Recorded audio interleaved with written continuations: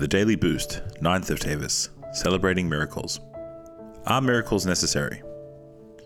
It says in the Rambam's Mishnah Torah, one should not presume that the Messianic king must work miracles and wonders, bring about new phenomena in the world, resurrect the dead, or perform other similar deeds. This is definitely not true. The Rambam clearly rules that the Mashiach does not need to perform miracles, yet according to our prophets and sages, many great miracles will occur in a time of Mashiach. Furthermore, the resurrection of the dead is one of the basic tenets of our faith. Nevertheless, these miracles are not a requirement to determine Mashiach. Instead, the High Court will determine Mashiach's identity by examining his righteousness and his ability to fulfill the actions and achievements required of him.